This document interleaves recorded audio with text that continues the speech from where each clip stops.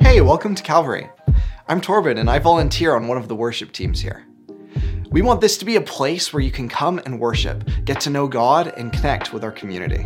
If you're new here, we can't wait to get to know you. Feel free to message us on social media or text the word hello to 587-323-1199 and we'll respond right back. This is a great first step to joining our church family. We also want you to experience daily personal encounters with God, discipleship, and community. If you want to learn more about our culture here, deepen your relationship with God, and find a small group that you can really connect with, we'd encourage you to talk with one of our volunteers or staff after the service. We want to let you know what's going to happen over the next hour. First, our band is going to lead us in worship that helps us understand who God is and express our love and affection towards Him. Afterwards, we're going to share some things about what's going on here at Calvary, and then one of our pastors will be sharing a message out of the book of Acts. I am so glad you're here. Now, I invite you to come and join us as we worship together.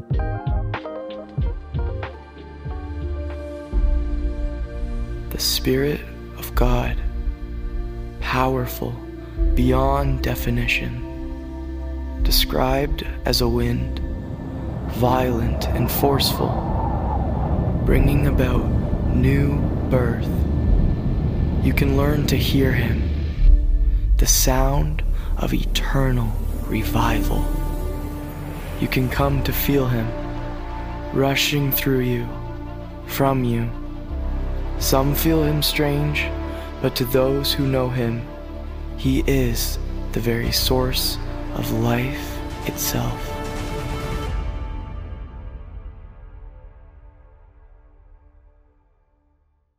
Well, you can tell it's almost Christmas because we have a larger stage. And this is kind of like a pastor's dream stage because they can walk all the way from one end to the other or dance or something, but that would be pretty scary. Rick, if I fall off, you'll catch me this morning or do some crowd surfing or something. So just to add to what Pastor Nathan shared very briefly, for some of you who are familiar with our Christmas offering, in the past there was a component that went to Christmas gifts for our missionaries. So we still do that. We still look after our missionaries, but the Mission Servant Council generously stepped up to cover those needs so that the Christmas offering then can go to the two areas that Pastor Nathan mentioned. So thank you to the Mission Servant Council for that. So this morning we're continuing our mini-series that has focused and been centering on the 4 practices of a Spirit-filled community from Acts chapter 2:42. And I had a friend ask me last week, he's like, yeah, we've been in Acts 2 for quite a while. Do you think we'll ever make it to Acts 3? And I'm like, yes, we're almost there. Just hang on. So if you're new today or you just need a previous episode's review, we've been looking at the book of Acts, the historical book of the New Testament that tells the story of Jesus' resurrection and then Jesus' return to heaven and the Holy Spirit coming to earth. You see, while Jesus was here on earth, He did incredible miracles, but it was always just one place at one time. So it was limited, but this incredible exchange took place where Jesus ascends to heaven and is seated at the right hand of the Father, and the Holy Spirit comes and fills each and every one of us. So there are actually billions of people that can share the love and story of Jesus Christ simultaneously. So over the last few weeks, we've looked at 3 of the components, and this morning we'll be looking at the 4th and final one. So you're very familiar with the verse that says they devoted themselves to the apostles' teaching and to fellowship and to the breaking of bread and to prayer. But I love how there's a paraphrased version of this that says, the community continually committed themselves, learning what the apostles taught them, gathering for fellowship, breaking bread, and prayer. Meaning this was a lifestyle for all of them together, a community, and that's really what we want as well. So the four essential elements that a spirit-filled community practices are, number one is the Word of God. So the teaching and the learning and living it all together. It's the truth that we hold on to in a world that rejects truth. Being in community, meaning having others around you, living life with us, encouraging each other and praying together. It's really a perfect description of a small group. And in the early church, being in community was really often the difference between life and death because of the intense persecution they experienced. The third one was communion. So that means together we're continually reflecting on Jesus' death and resurrection. We're examining our hearts and motives and experiencing in our own lives healing, spirit, soul, and body because of Christ's incredible sacrifice. And the fourth one, which we'll be looking at today, is prayer. So individually and corporately. But just before we do that, what is so incredible is that when there's a commitment to these four things in community, when there's a commitment, this shift happens. Suddenly, the kingdom of God is manifest in our lives and in our community and in our cities in a real and powerful way. Pastor Barry last week gave us a glimpse of what this looks like from Acts 2:43, which says, as a result of them doing all four of these things, awe meaning wonder and reverence and worship, came upon every soul, and many wonders and signs were being done through the apostles. You see, all of these miracles, these incredible things, pointed to Jesus. And they were a testimony that says God loves you. And it's so important that we look at the fourth element to complete this picture this morning. And the fourth one, like we said, is prayer. So I think it's fair to say that many of us, probably all of us, have prayed, felt frustrated or defeated, because our prayers don't often seem to be answered.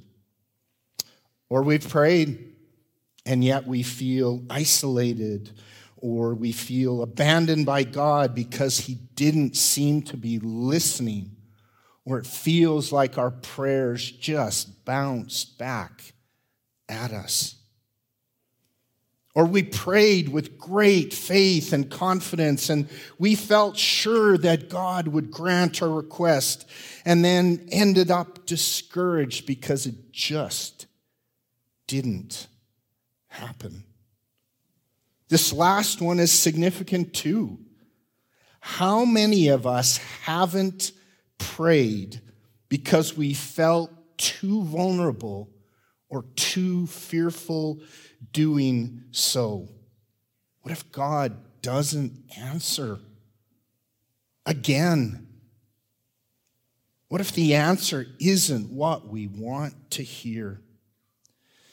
I know in my life and in my marriage, we've experienced many of these things. And so part of my message this morning will be a transparent reflection, a look at my journey, our journey with prayer. So through our marriage, there have been many times that my wife and I have gone to God and we've seen our prayers incredibly answered. There have been many times we haven't seen them answered, at least not in the way that we thought they should be. For almost a year, we pressed into intercession and faith for my mother to be healed from cancer. And for almost 6 months, we did the same for our previous pastor. In both cases, they received their healing in heaven, but not here on earth. And it's tough. You fight for them. You stand with them. You pray hard and with faith, and then it seems like For what? But when my wife and I were asked, are you guys okay? Are you okay? You believed for healing, and yet the people died. Well, our answer was a resounding yes, because throughout both journeys, God's character, his faithfulness, his goodness never changed. And in that consistent, persistent seeking him despite the outcome, we were drawn closer to him. It caused us to know him, to love him, and trust him on an entirely deeper level. So as a couple, as a family, as a marriage, we've been through the highs and lows, the successes and failures of prayer. But are there really failures in prayer? Just because we don't see the results we hope for or believe for certainly doesn't mean that God didn't hear us. So we want to look at some keys this morning that will help us in practicing persistent prayer individually and as a Spirit-filled community. So the title of my message this morning is A Spirit-Filled Community Practices Persistent Prayer. We're going to look at James chapter 5 as we explore this fourth practice. So James 5 says, confess your sins to each other and pray for each other so that you may be healed. The earnest prayer of a righteous person has great power and produces wonderful results. Elijah was as human as we are, and yet when he prayed earnestly that no rain would fall, none fell for 3.5 years.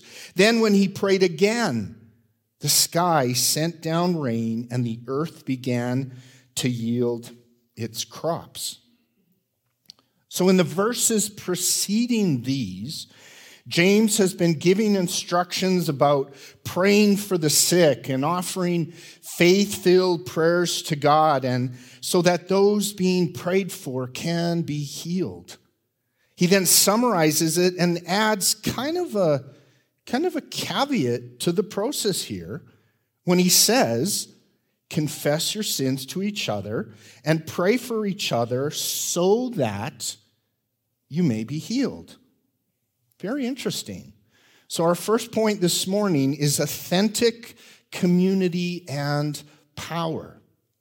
So a Spirit-filled community that prays together and prays for one another encourages authentic relationships, and it releases God's power. James has just told us to pray in faith, but now he adds a wonderful community aspect here. The importance of confessing our sins to each other, and I would boldly say that this also includes sharing our failures, our frustrations, our joys, our triumphs, and our struggles in life. And after we are open and transparent like this with one another, James then tells us to also pray together in community. Not just by ourselves and for ourselves, but together and for one another. Because when we do, when lives and hearts are shared, our community begins to walk in trust with each other, and it causes us to be nurtured and to grow. You know, we wouldn't want anyone to come up here and share all their deepest failures here on stage and all the discouraging things they're going through. But 70% of us are now connected into a small group in some way, and that is where we can safely begin to go deeper. So my wife and I are so blessed by, and we completely love and trust the members of our small group because every week we share with each other and we pray over personal struggles and challenges that we or our loved ones are having. We also celebrate our victories together, and we pray for you, all of our church family, and also those that are part of our school and part of our out-of-school care. So, small groups, which are really close-knit, spirit-filled communities, are the perfect place for vulnerable transparency where we can share our shortcomings. We can pray, we can confess our failures, and then we can pray for and we can encourage one another.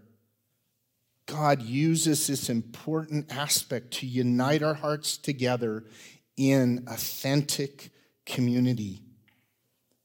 James even tells us that this is a key to our physical, and I'd add to our inner healing as well. So besides authenticity and healing, why is there also power in praying together in community? Well, because Jesus himself tells us. In Matthew 18, he says, if two of you agree here on earth concerning anything you ask, which is prayer, my Father in heaven will do it for you. That's pretty cool, on earth as it is in heaven. For where two or three gather together as my followers, which is community, I am there among them. This is a wonderful promise straight from the mouth of Jesus and a powerful prayer principle. When we gather together and pray in community, community meaning common unity, we have great confidence that God not only hears our prayers, but he responds on our behalf. That is one of the reasons why our corporate prayer and fasting together as a church at the start of each year is so important. So we have a little advertising plug to remind you that January 7th to 21st is when we're going to pray together, fast and pray together as a church. So, whenever they prayed together in the book of Acts, there was usually a major event, a great shift that happens. For example, in Acts chapter 1, they prayed together for 10 days straight as Jesus had commanded them. And what happened? The Holy Spirit was poured out in wind and fire and power. In Acts 4, they prayed together for boldness to preach the gospel after they were persecuted and threatened. And what happened? The place was shaken by an earthquake, and they were filled again with the Holy Spirit and with great boldness.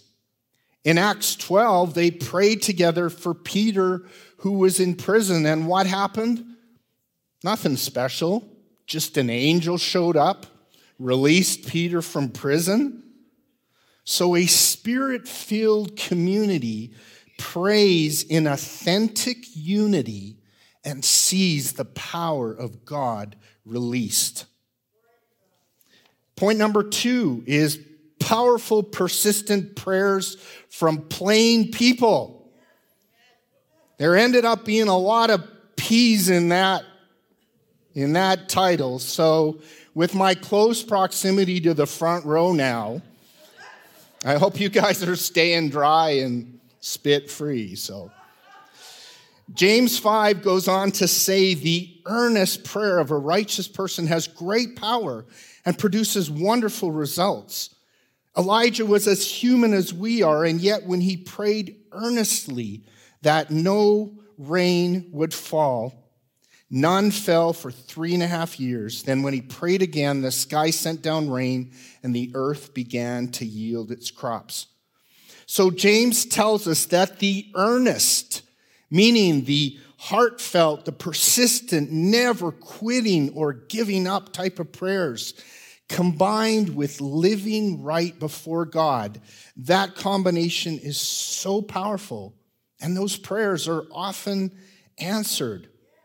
1 Peter 3:12 says, "For the eyes of the Lord are on the righteous, and his ears are attentive to their prayer."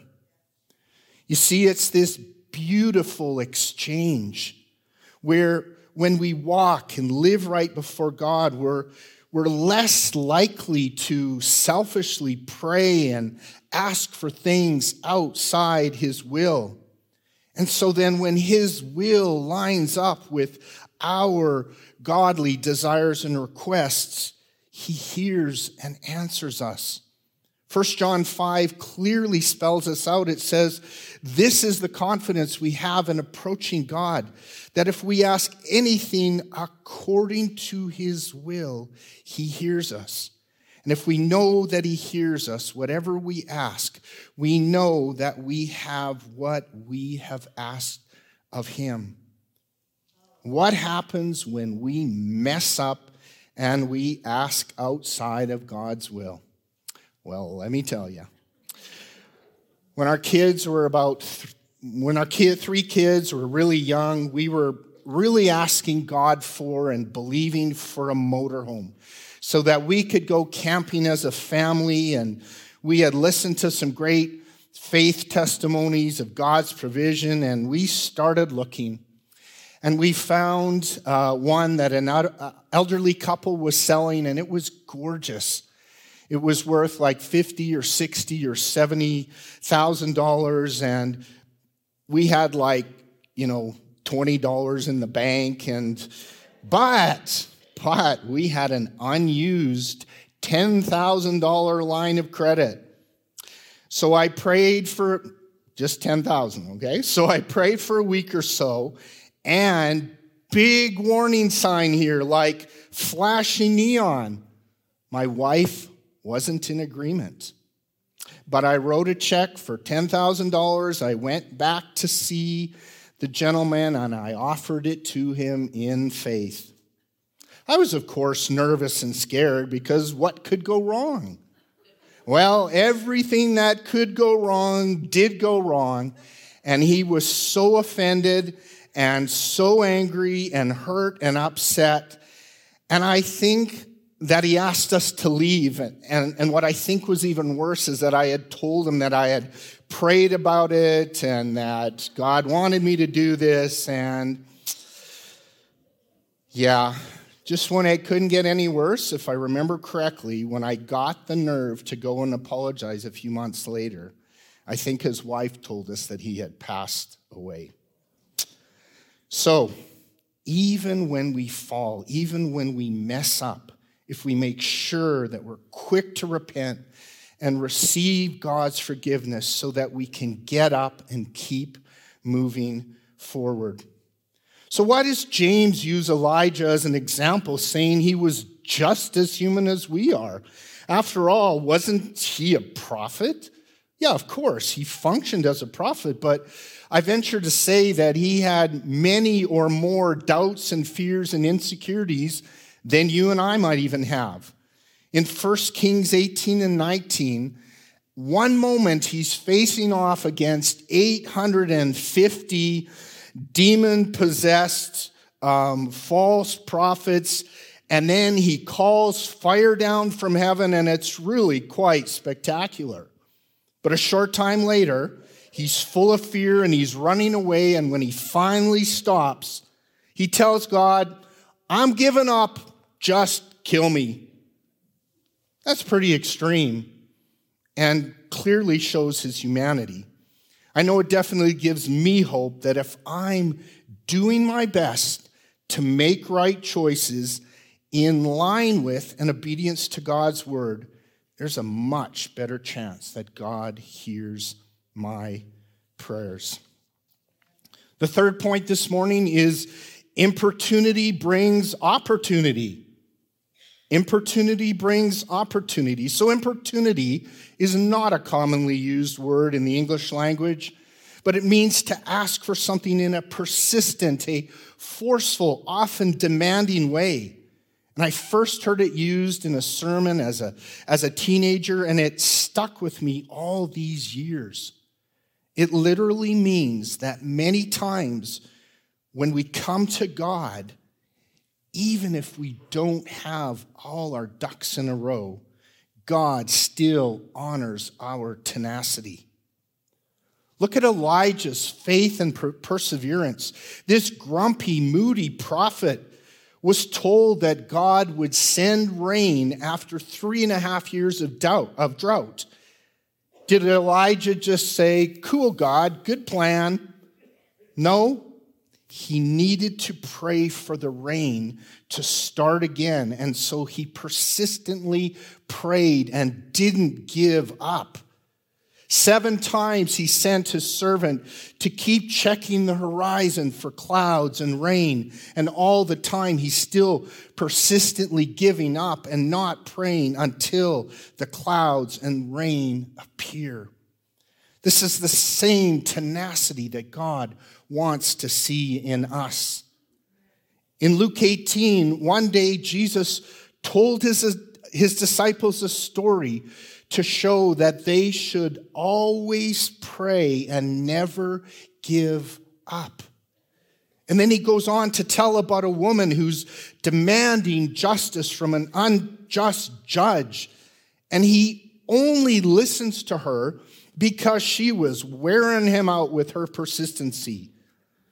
Jesus said that if the ungodly judge would do it, how much more will God surely give justice to his chosen people who cry out to him day and night?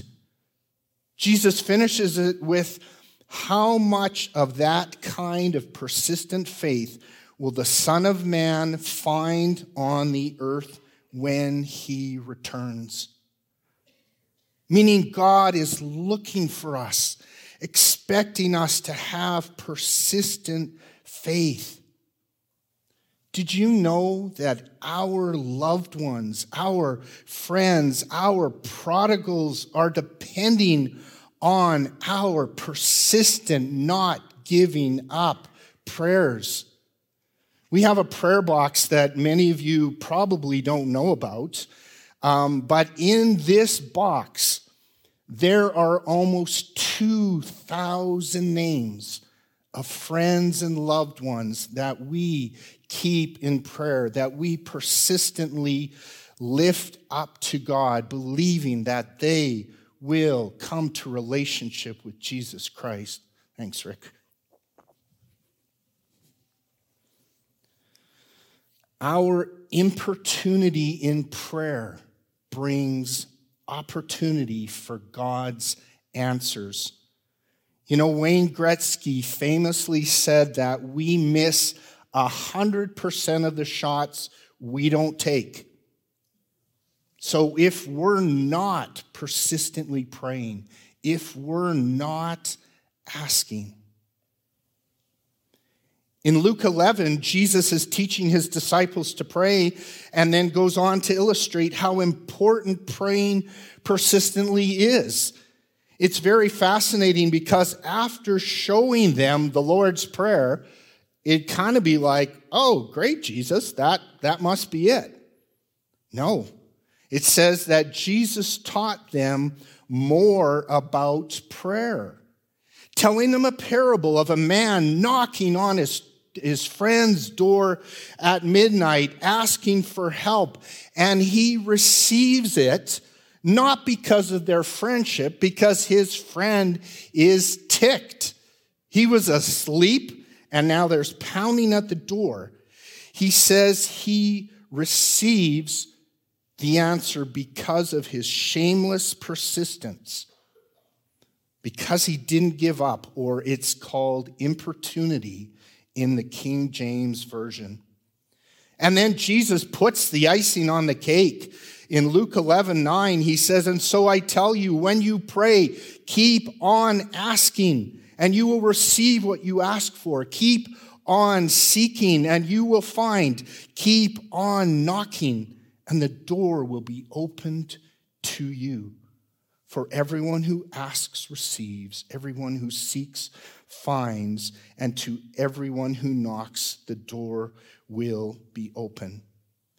If Jesus is putting this much emphasis on practicing persistent prayer, I think it's important that we pay attention.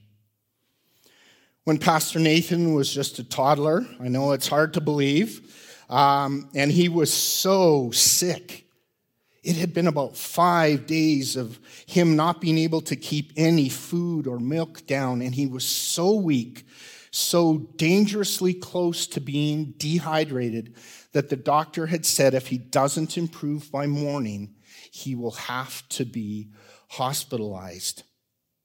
So I remember it clearly that night that Tina and I went to battle for our little boy. We prayed powerfully, persistently, not giving up type of prayer over him in his room for several hours until we felt a shift, until we knew that he was going to get better. And from that point on, and by the morning, he was improving. Praise God. My fourth point this morning is worshipers before warriors. This is a small section that has been hugely important in my marriage and family. I can truly say it's one of our highest, most significant principles that we have developed and adhered to. Because throughout our lives, we will get hit over and over and over again. After all, we've been born into a world at war, and we have an enemy who hates us. But our God is a great warrior, and he created us in his image, and he set within each one of us a warrior heart so that we can fight for everything we love. So as first responders, when we're hit in a devastating way, what should be our first response? I would suggest it's to go to God in praise and worship. Let me paraphrase Acts 16:25 for you. So it's midnight, and in the darkness of their cell, Paul and Silas, after surviving a severe beating, they're not moaning or groaning or complaining, but instead they're praying and singing hymns to God. The prisoners in the adjacent cells are listening to them worship and can hardly believe their ears. Suddenly the ground begins to shake and the prison foundations begin to crack. Chains become unfastened, cell doors fling open, and every prisoner is miraculously freed. Or in 2 Chronicles 20, where multiple nations with hundreds of thousands of troops are marching against God's people, and they do not stand a chance. King Jehoshaphat engages the entire nation in corporate prayer and fasting, but then sends the worship team out in front of the army. Lucky them. But as they praise and worship, their enemies are defeated. You see, the wonderful principle here is that our choice to persistently press into God in praise and worship in the face of overwhelming odds affirms our faith and trust in him. Throughout our lives, we can point at the times of devastating hits and how we've responded.